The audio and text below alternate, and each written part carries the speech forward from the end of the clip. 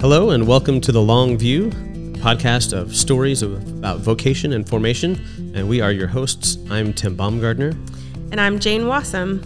And today we have a very special guest who we love dearly. Her name is Beth Jarvis, and you are going to learn a lot about her today.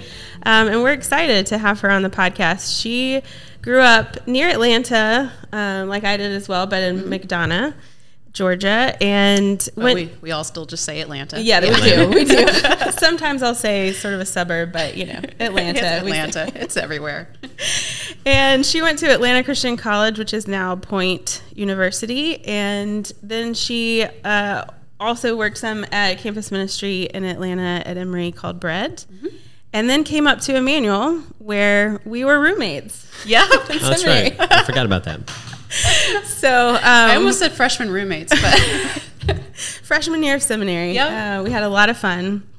And then she moved to Germany.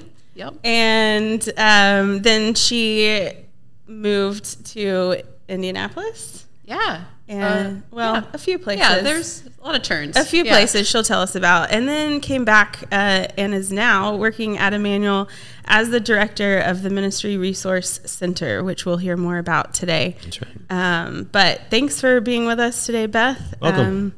Thank you so much. Yeah. I'm excited to be here. I've really been enjoying this podcast, so it's great. And I love you guys. It's great to be here with you. So Thanks. Lots of love here today. That's right. well, we even had pastries. And cruffins. Cruffins, Pop-Tarts, good stuff.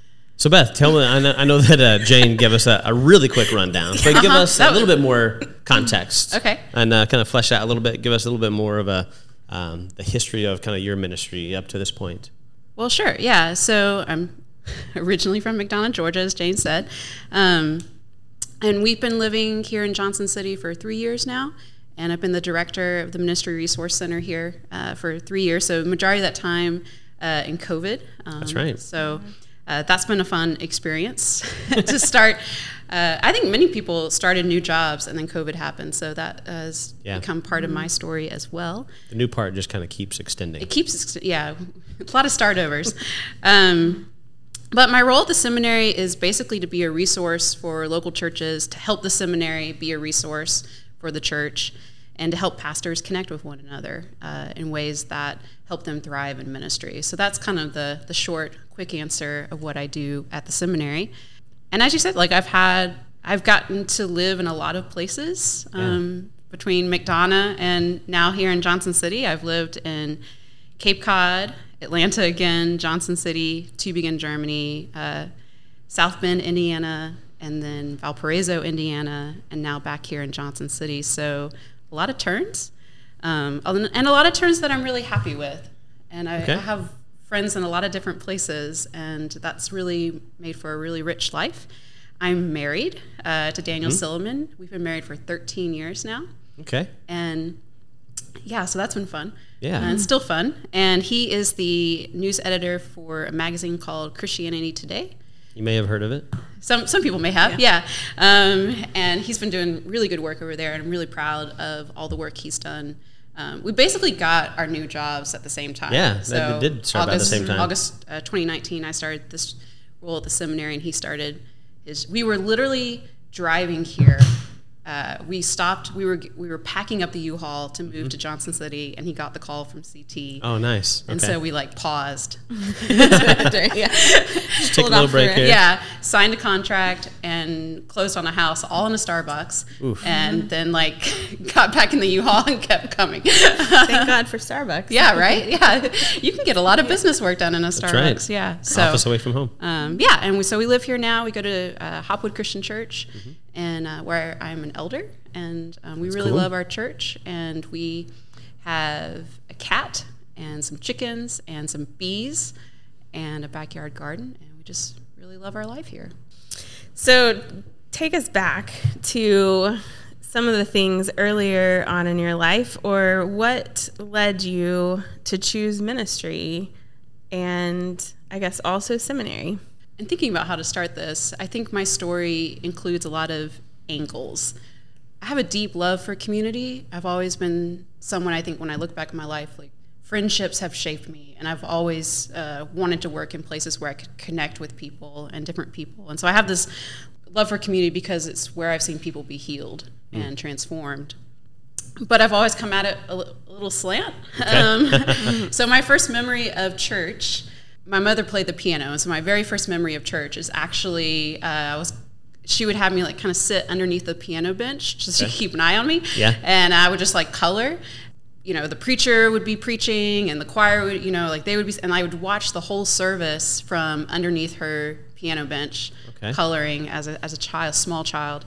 Even though I did not have words then for what I was seeing, but, you know, I saw someone connecting with a community of people through the Word of God, and I saw a whole choir, you know, singing praises, and then I saw my mom loving being in that space. And so just early on, I think I was really shaped by the church and that view of the church, which was kind of unique. Like I was an observer, basically, from underneath a piano bench. But you also probably got to see people in the congregation, their responses to things and participation. Absolutely. And I think from a very early age, I saw a lot of love and, you know, not perfect, but a lot of people coming together and loving each other. And I also saw my mom use her gift every single Sunday. And just, if you ever see my mom play the piano, you can tell she really loves it. And she still plays the piano today for a church. And so so that was really formative. And then like I was really active in youth group. You know, I was a church kid, and I was blessed to be a part of a youth group that believed in putting us to work. So like at a very young age, I was leading junior church, even though I was probably like 14, 15. I'm doing that with students in 2 weeks. Nice. Good. Tradition continues. They made us go on mission trips. Like they made us raise money at an early age. I mean, we were just constantly doing stuff. And so I think that also, I just felt like this is a place I can use my gifts or figure out what my gifts are.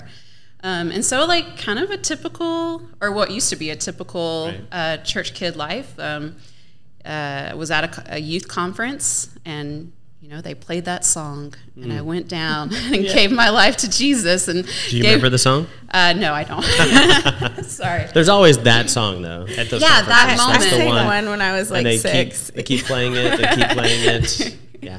Yeah, and I just like I went. You know, it was like a Christ in Youth conference, probably at Milligan back in the day, and I just went down and gave my life to ministry and knew that this was, again, not really having a lot of words for it, but knew that I wanted to give my life to connecting people in this way. And so I remember like that moment of having this deep affirmation, but then it was also like as soon as I came back down that aisle, and then like the following months, you know, I could tell that there were some adult leaders who kind of didn't know what to do with me. And that was also like the first time that I realized I was going to be a woman in ministry. That there were going to be. That's different. I felt that. Yeah. And I was thinking about some of the women who have been on this podcast too, have talked about that. And I think being called into ministry and being a woman in ministry, you have, or for me at least, there's this deep affirmation, but then also rejection. And you kind of embody both of those emotions, especially in the beginning. And it's something you have to work out. It's something you have to kind of figure out at some point, how to not let that distract you, rule you in a way. So, and I think that is something that I've been able to work through. But that was, you know, that's part of that weird angle that brought me into ministry, was this both feeling deeply affirmed, like I knew God, and I still, I know I was called, but also there's this like, okay, but where am I? I'm still kind of like huddled under my mom's piano, like where do I fit? But I'm here, I'm in the room. Regardless. Yeah, and then I think, you know, from that went to Bible college, and I was in Bible college at a time where just we, as in a community, experienced a lot of loss, and then I also had some personal loss. So right before college, my grandpa, who had lived with us my whole life at that point, he died of Alzheimer's. So I watched that painful death, and then went to college. And then pretty soon, like 9/11 happened, and then right after that, a good friend of mine, her fiance was killed by a drunk driver. And so, and it was a small Bible college, and so 9/11 and this personal death really shaped our college experience. And I think, like, for me, after going through that, seeing both personal and communal loss, I knew Sunday school answers were just not going to cut it anymore. And right around that time, like when I was getting ready to graduate, Chip Jurskis, so to go back to a previous podcast, he came and spoke in chapel. And and he, as if you've listened to that podcast or that episode, Chip is a full character. He is 100% animated. He's very animated. 100% joy, just joy coming at you, 90 miles an hour. You can't escape it. And I just remember thinking, I have to see more of what this guy is about, because he talked about bread and he talked about hospitality being the only sermon. And it was at a time when, just both this like personal and communal loss. And it was like, okay, what does that look like for ministry to just be a place for people? So I went to Bread after pretty much after college. There was a little plug for Bread. And I, as I'm sure we'll talk about, but you look back in your life and there are some decisions where you kind of see the dots connecting. You're like, okay, that kind of fits together. But the decision to go to Bread was just such a huge game changer. I mean, in the 2 years I worked at Bread, I met my husband, got a scholarship to come to Emmanuel because of my work at Bread. I was recruited to go to Tübingen, Germany, and work with an organization called Globalscope because of Bread. It's just like, it was a huge, that simple yes just like opened up all these doors and changed my life. And brought me to the kind of ministry that I still do today, I think, in a way of connecting people and just focusing on hospitality and community. So as you think about how maybe the form of your ministry has changed a little bit, the function not so much, because they're kind of the same message, but how has that affected how you understand vocation or how you understand calling? And in what ways has that maybe evolved or changed over the years throughout the different positions you've had? So how have I understood calling, or how has the definition of vocation changed for me? Your classic question. That's it. There it is. Don't turn it back. Well, I want to start first. I think, so the famous Buechner quote, right? Frederick Buechner once said, and then we've all been quoting him since, but he once said, vocation is your deepest passion, where your deepest passion connects with the world's greatest need. And that was something I think I held as like my definition for vocation for a long time. It definitely, like with Bread and then the ministry, Unterwegs in Tübingen, Germany, like I was just so passionate about community and hospitality, and in college ministry there was a deep need for those two things, to help people not choose isolation, and saw the dangers of when someone chooses isolation, what that can mean for their life. So it was like, no, I'm passionate about hospitality and community, and I can bring that to people. I can be a part of that. That carried me through a lot, but I think the problem with that quote is that it's not enough in some ways. Like it also doesn't get at the barriers and the injustice that like you can't just, a lot of people can't just like, there are lots of assumptions. It has a lot of assumptions. There's a lot of assumptions there. Right. Yeah. And there's some privilege there too. Yes, definitely. So what I don't want to give up in that quote is that I do think we need to think deeply about our skills and interests and passions, and think about the context where we can live those out. I do think our callings need context, because otherwise they would just be dreams. Okay, that's a good nuance. And I think what I want to add to that is you have to just put yourself in a place where you can fall in love with someone, with a group. And that's the context that our calling needs. And it takes time. It's not just something that falls into place. It's not just like, I think that quote can also kind of imply that there's this like magical snowflake destiny that we all have. And if I just pray hard enough, I'll just find it. Yeah. What happens if you don't? And what happens if there's just real barriers keeping you from doing the thing you want to do, which has also been part of my life. And I think other people's stories as well. So, but that being said, I can still choose to love a community of people, and I can still choose to put myself in that context and just see what happens, which is the story of Bread. Like so much of that ministry was like, let's just open the door and see what happens. Yeah, see who shows up. And from that, like I really do believe that God is working in the world, that the Spirit is busy. And so the times where we can't see that, that's on me. Or the times where I can't see that, that's on me. I need to shift in some way to change my perspective so that I can see where the Spirit is working and connecting people. Yeah, I love the quote because it is concise in that way. Yeah. But you've really got to get into, and you can still agree with it or, say it with conviction, but have some caveats around it and what it means and go into kind of the deeper meaning like that with context. It's really important. I think it's a good place to start, and especially for coming out of youth group and college ministry. I think it's a fine place to start. Yep. But it doesn't. You need more. Yeah. So, it gets overused. That's for sure. Or when you start to experience things like you're talking about with context, or if you hit those barriers, or you're not given those opportunities, or things like that. I think that you sort of need to kind of figure out a way to think about calling and vocation when those things kind of happen. The quote about vocation that I want to share now. So a couple of years ago, I was hiking in the Indiana Dunes. We lived in Valparaiso for a while and really enjoyed hiking up there. So there's some great places. But we were hiking. My husband and I, we were hiking in the dunes, and we came upon this sign by, I think it was a senator. And it just read, "When I was young, I wanted to change the world. And then when I was in my mid-career, I wanted to change America. And now I just want to protect the Indiana Dunes." And I love that. So as I'm 40 now, I'm mid-career, and I love that quote so much, and it represents, I think, a reality of, when we start out, we have all these dreams and aspirations, and you want to have this big impact. But then as you go along, like, it's not that ambition is bad, and it's not that dreams are they get you started, but there's this focusing that has to happen.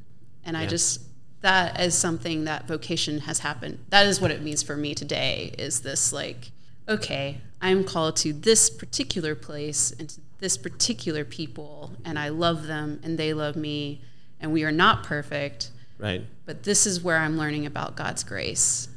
That's why I know I need to be here. And that never ends, right? It's always, so we can live that out until we can't. Yeah. So, and I think that probably, I'll let you say, but do you think that has helped you when maybe you've had challenges or struggled with the idea of calling or vocation, to kind of now have that way of thinking about it, or that change of definition of it? Do you think it's helped you in any times that you've struggled with? Yeah. Well, as we were talking about earlier, life includes loss, and that shift in vocation and what ministry means for me let in this expectation of loss. Like, okay, loss is going to be a part of my life. Yeah. There are going to be barriers. There are unjust systems that are being acted upon me and people I love. And also, I'm imperfect, or I'm not perfect, and I mess up too. And so that has helped me navigate through loss and change, some of which I have brought, some of which I'm a part of is my own fault, and some of which, like, it's just life, and I was in this system that was also broken. And so navigating through loss while still being connected to a particular group of people that you are called to love and that they love you, that becomes that consistent voice through so much change, I think really has a way to provide some stability and hold you in times of loss and trauma. So those personal relationships are the ones that kind of keep you grounded during those difficult times when things seem less secure or less firm, I guess, about where they're going to go. Yeah. Do you feel like you've had seasons where you had doubts or struggled with your vocation or calling? No. It's always just... No. Yeah. Plow ahead. Next question. No doubts. No struggles. I mean... Or what have those looked like for you? Yeah. I'm I've talked about people a lot already, or community. And so loss in the community, loss in team, when an important part of choosing where to work and how to be in ministry for me has always been team. Okay. And working with collaboration is a high value of mine. And so when there's a change or a loss in that, that's been a big struggle for me. And then I guess to put some specifics on, in Tübingen, I was there for 8 years, and a lot of joys and a lot of struggles in that time. And there was a time where we lost our the city decided that we could not operate in the building that we had been operating in, that had been our your home. That was our home, yeah. Someone once called it you lost your clubhouse. And that was a huge loss for the ministry and for me personally, because it was just wow, I thought this was a stable ministry, and now it could just be gone so quickly, and we had to pivot really quickly. Yeah. And around the same time too, we had a student die by suicide, and that loss was deeply impactful for me and personal. And again, I think, as I said earlier, the danger of when people or a community choose isolation is really hard and really dangerous. And so those were times in my life where I thought, well, maybe I should just quit. But showing up every day, still putting the keys in the door and opening the door, and then working with good people who loved me and gave me grace. In those moments, it was enough to just make soup and bread and serve that to people. And having a small, tangible act of service, I think is really good for ministers. In those moments of physical manifestation. Mm-hmm. Absolutely. And it reminds you that, okay, it's not going to be a big impact day. We're not going to have all the answers, but we can do this one thing together, and we can trust that that's going to be enough. That's really helped me move through those times.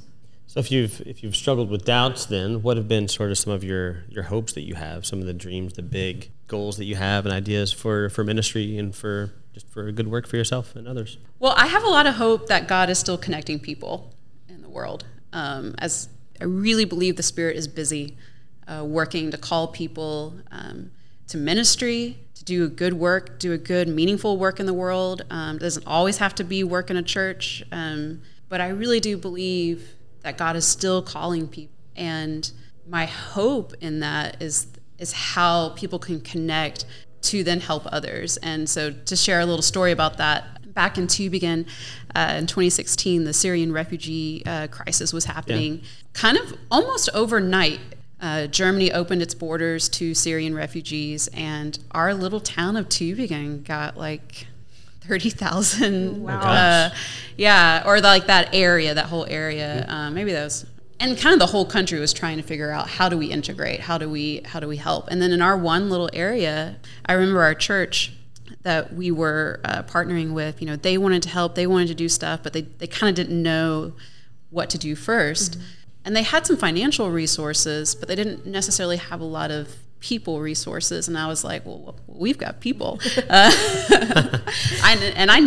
Being in campus ministry, I was like, I know how to connect people. Yeah, I can do that. And on my team was a woman named Sarah Haddad, who spoke Arabic, and she and I she just started going to the dormitories and meeting with refugees and talking to them, and that led to starting a language cafe in the church, and kind of a partnership between the campus ministry, the church, and this language cafe.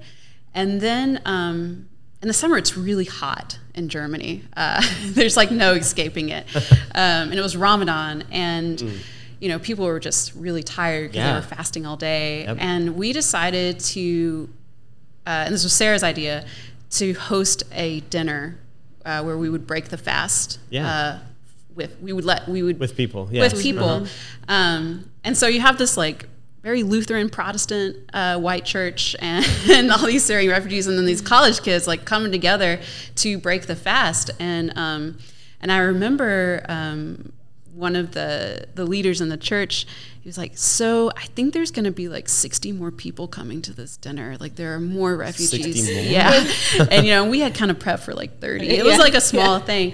And I just remember when he told me, that was the night before, and so I was like, we've got 24 hours to make double the amount, triple the amount of food that we're going to make.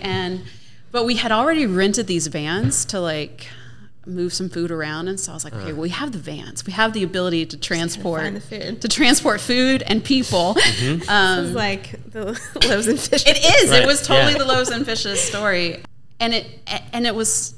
It was this wonderful night. I mean, so many people came together. We ate this amazing, like all this food somehow.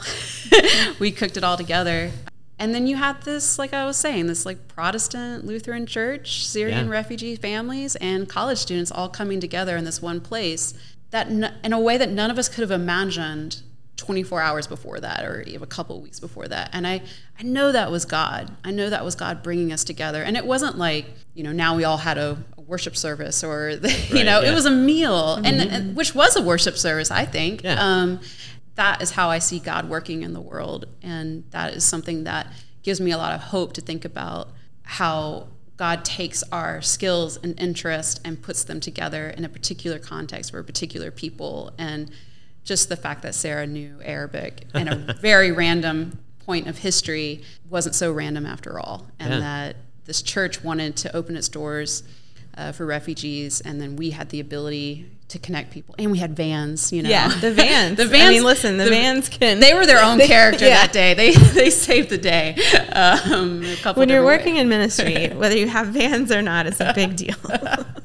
It can make or break it. Yeah. It was a very funny moment. He's like, I don't know if we could do this. I was like, well, we have vans. Yeah. Okay, then. So, yes. Let's do this. So, I'm just wondering how maybe even that story might inform how you think about discernment. I don't know. I think it could. Like that story, yeah.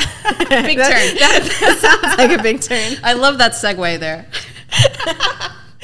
No, I was kind of thinking that somehow... Say more. No, that story, I think just the belief or the openness to the way God is working in the Spirit is working, I think, is a way of approaching discernment, because you're kind of starting from a place of believing, right, and trusting God.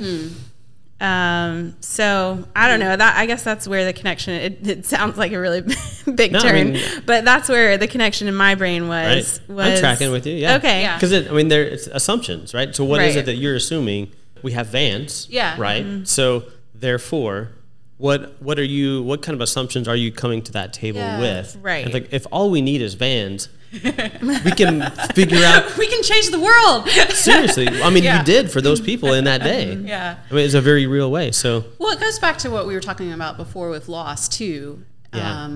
And just not giving in to this mentality of scarcity. And so whether it is a moment of joy or a moment of loss, having within you this capacity to say yes. And I knew I could say yes to that moment because I was like, oh, we have some people. And we've made it through some things before. Like at that point, our ministry had pivoted and changed in different ways after losing the house. Yeah. And we had seen people be transformed, and there had been a lot of healing from death. And so I think the further you go, you carry those stories with you, and they give you more capacity to trust and to say yes in situations where it's like, I don't know what this is going to look like, but I know I can lean in here. And so with discernment, I think it's through a lot of prayer, imagining what that next step could look like, but also just trusting within yourself that God's given you the capacity to say yes already and lean in, and just that next step, with another person. Like I had Sarah Haddad, so that was a huge resource. That would be a different story. I think of the story of when Jesus tells the disciples, to cast their nets on the other side, and they get so many fish that it almost destroys the nets. So they have to pull the nets in together. And I think discernment is also looking around and saying, okay, who's with me, or who is beside me, and what could we do together? Yeah, for me, it starts there. Yeah, I was kind of thinking that there's both, it's a starting place of that, your relationship with God, because it kind of begins in that belief and trust, that relationship, but also relationship with others. where you have to have that kind of, trust, I think, in a relationship to be able to take that next step and sort of in that discernment, which, something I think we have to face when there are times when we have those kind of relationships and times when you struggle with that trust or those relationships in decision-making and discernment. Yep. I think who we have around us makes a big difference in our capacity or ability to say yes to things. Yeah. And then I think to realize you also have the ability within yourself to make a friend. Sometimes we might be in a situation where it's hard to know who's with us, and then you can also form a friendship with someone who's different from you, can also be a way of discerning your call and seeing how that call gets lived out in a new way. And so as we have folks that are trying to figure out what that looks like for them, like what other ways or advice do you have of encouragement for other people, and how can they, remain open to the Spirit in the way that God is leading them and what those next steps might look like? Yeah. For me, an imaginative prayer practice has been really helpful. There's some of that is an Ignatian prayer, which I know you guys have talked about before. And I think I've done a version of this kind of through all my big decision moments. Okay. I just intuitively, Yeah, well, and I just recently started studying more of the Ignatian practices and the exam, and so now I have all this great language and and books. There are so many books. But see, other people do this. Yeah, exactly. But an imaginative prayer practice is sitting down or walking and just really trying to imagine what your life will look like in this new job on a Tuesday. What does the weekly rhythm look like? And then through prayer, just imagining that whole week out in a way. How will this affect my husband? What will our evenings look like? That has really been helpful for me, and to think about the rhythm that this will add to my life. And does that rhythm match my values? Is it something I can integrate my family into? Because I do think calling, vocation is holistic. Although transitions are difficult and can be really hard on our loved ones, I think eventually there should be an integration that happens. And so that imaginative prayer practice has helped me, even if it ends up being completely different than how I imagined it. Sure. It's just it gives you some context. And I think it's a hope-filled practice because as you're praying through, okay, where are we going to go to church? What is this going to look like? Weekends, all kinds of stuff. How are we going to be friends? No friends. No friends. That's been really important to me. The next thing I would say is don't be afraid to go, to leave the only context that for another one. I moved to Tübingen, Germany. I did not know anyone. I did not know the language. I didn't even really know the team that I was going with at the time. And, and in fact, Jane, we visited Germany together. Yeah. I'll never forget that first trip where I was trying to imagine what my life could be like. And, I've told this story before, but we were coming back from a party, walking down the hill, and just thinking about the friendships and the conversations from that party. And I was like, I want to be in these people's lives. This is where I want to go. Even though I don't know what this can look like, and I don't know the language, this feels really scary. But moving through that fear brought a lot of love into my life and formed me in ways that I'm so grateful for today. And so if I could just encourage anyone to actually leave, leave their context for another one, you will find God's love to be bigger than you ever imagined it to be. And you will find the people of God to be kinder than you ever imagined them to be too, because you'll meet different Christians and different, and different people who believe in different things from you, and that will change you, and that will help you see your own faith in ways that you can't right now. And I think that also grows our capacity for trust and the ability to say yes even more. So those would be my two things. It's good stuff. Yeah. Well, as we come to kind of the end of this I guess season of the Long View podcast, and looking back over all the other 10 episodes we've had with different folks on the show, and thinking about what the Ministry Resource Center is and what it's about, what kind of lessons have you learned from the mentoring aspect of that program? I've really been surprised by how many graduates, how many people in ministry go through changes their first couple years. after seminary. Right after. Right after. Some of that is a complete job change. Some of that is just the person who recruited me is now gone. My job role has changed. Some of that is personal loss. There's just so much that happens.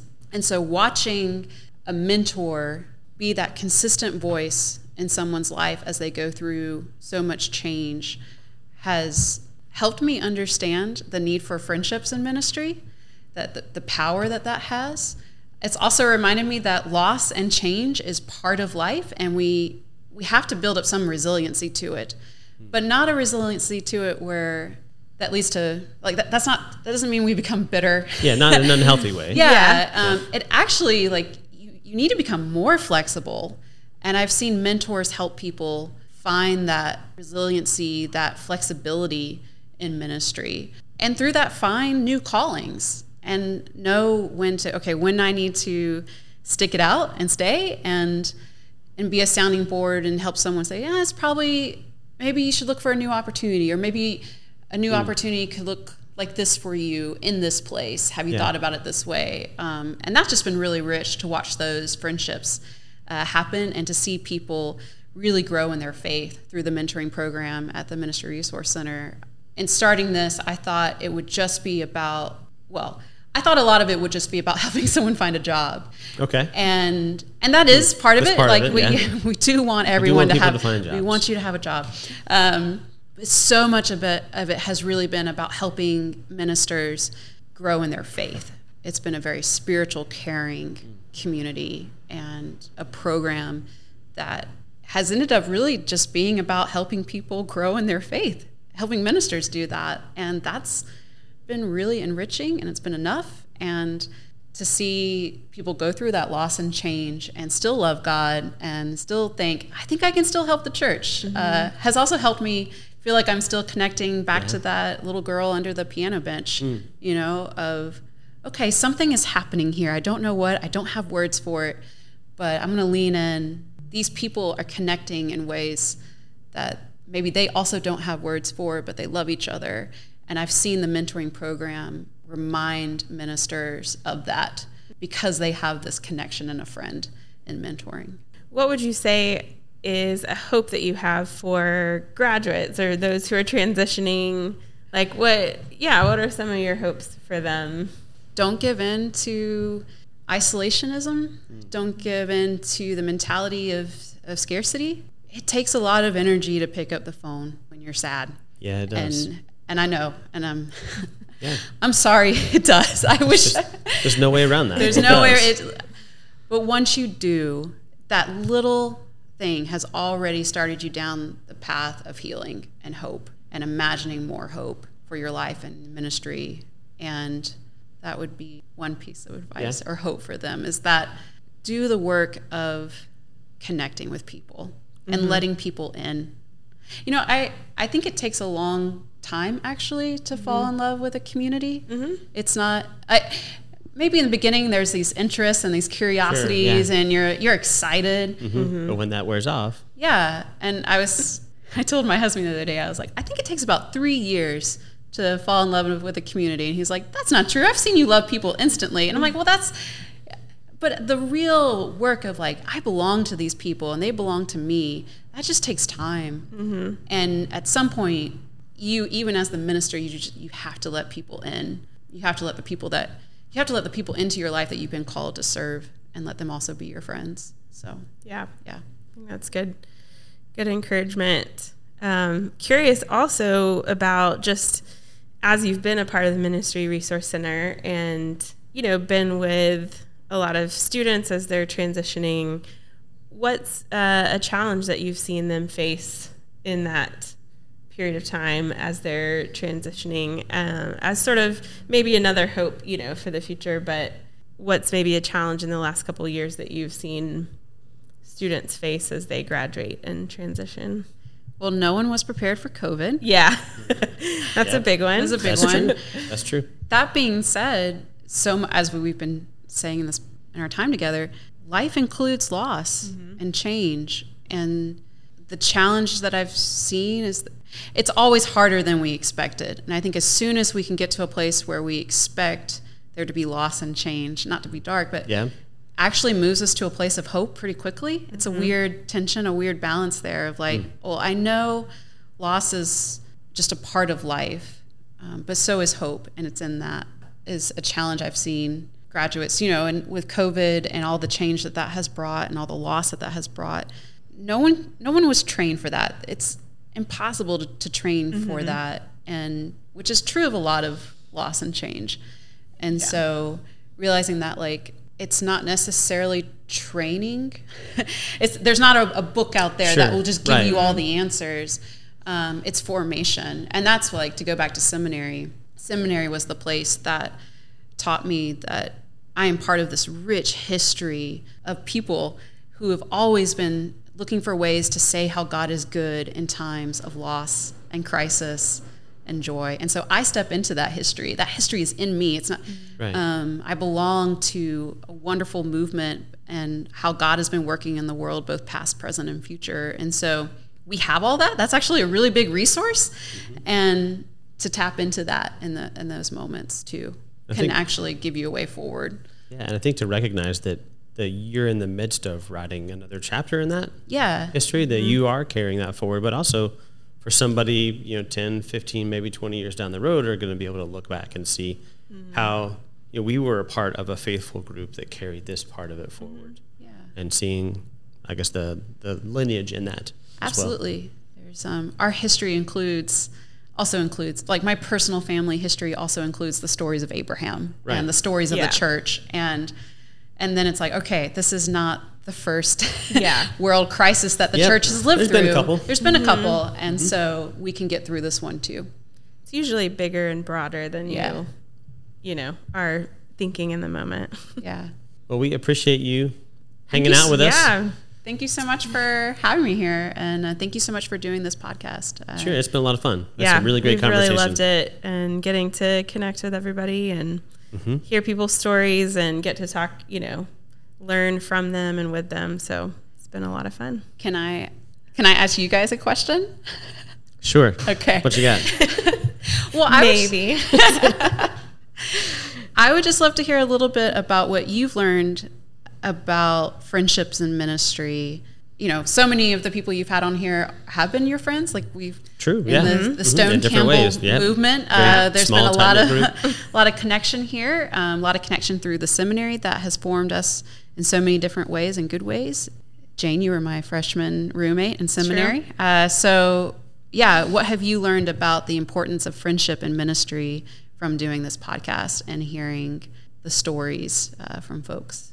Well, I think a few things I would say are words that you've even used today, but I think that the friendships that I've had or that we've, shared over the years with the group that we've had on the podcast and from seminary have been life-giving. So I think they've been sustaining, like you've said, sort of through change and loss and just all we've experienced, and whether it had to do with decisions, being made about ministry or work, or even just things that we've faced in life, I think that those relationships and friendships, when you let them in, like you said, when you let them be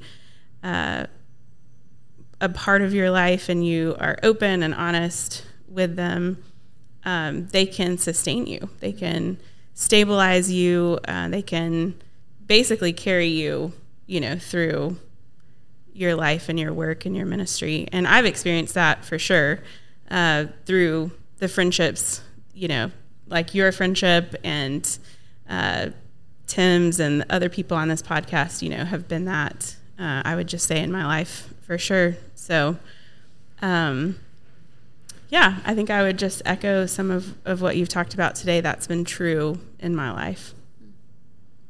I think, as you asked that question, I've kind of in my mind been going back through all of the people that we've interviewed and thinking about, all right, what did they say about this, or what could I take from what they said? And I think without fail, every person, whether they named them or not, has said, this person did this thing for me. Yep. Mm-hmm. This person gave me a vision for what ministry could be, inspired me in some way, was there for me in this difficult time, or I go back to this book, or I go back to this thing that person said. And so just seeing just the those deep personal connections and how that has an impact on who it is that we become and what our ministry and the way that we sort of live that out, what it looks like. But in order to do that, in order to have those places, we have to be willing to be vulnerable and allow people the privilege of being a part of our lives in a deeper way, to get past sort of that initial wall that we might have, to get to a place where we can share what our fears are, what our hopes are, what our dreams are. And if we can't get to a place where we can share that, it's going to be real hard for us to move beyond that. And so you really you talked about isolation and loneliness and how much courage and strength it takes to pick up that phone, even if it's just a text message.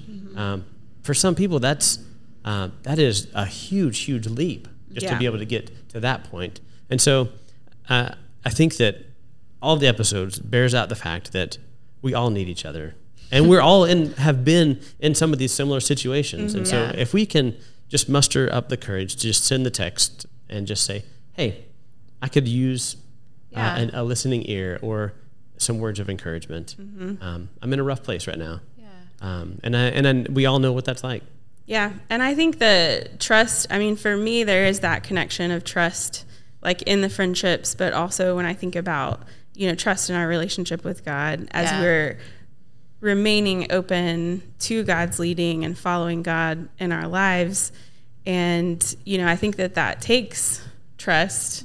And so, we've probably experienced relationships or things like that where that's, there's been a struggle with that or broken or, things like that. And I think we do have to continue somehow. And I think through friendships, through community, through, counseling, other things like that, kind of healing from those things or working through them, but continuing to be open and sort of take that, those next steps, and being open in that relationship with God and with friends, to continue on in that process. Thank you. Good question. We don't get a whole lot of those. Yeah. We try and deflect them and move around them or not answer them. We could talk about them for a while, though. Oh, yeah. We certainly could. Yeah. I love those answers, and I thank you so much for being a place for being my friend, for letting me be vulnerable with you. And thank you so much for this podcast. I think providing a place for people to share their story is a restorative practice. Yeah. And then when we get to listen to someone else's stories, it helps us be more vulnerable and to see how God is bigger than we imagine. So thank you for that. Sure. Yeah. Love to do it. Yep. And as always, we want to close out with a poem. And I think it's appropriate. Today we've got a poem from Rainer Maria Rilke. Yeah. Our favorite, Jane and I's favorite German mystic poet. Yeah. So instead of asking you to read it in German, we'll go ahead and read it. I don't know. I'm still wanting that, but no, it's okay. Maybe later. Maybe later. So this is from the Book of Hours. God speaks to each of us as he makes us, then walks with us silently out of the night. These are the words we dimly hear. You, sent out beyond your recall, go to the limits of your longing, embody me. Flare up like flame and make big shadows that I can move in. Let everything happen to you, beauty and terror. Just keep going. No feeling is final. Don't let yourself lose me. Nearby is the country they call life. You will know it by its seriousness. Give me your hand. Amen. Amen. Can I see it? You're going to read the German? Yeah, I'll try. It's beautiful. Yeah. I'm not good at reading poetry, though, so. In German? Yeah.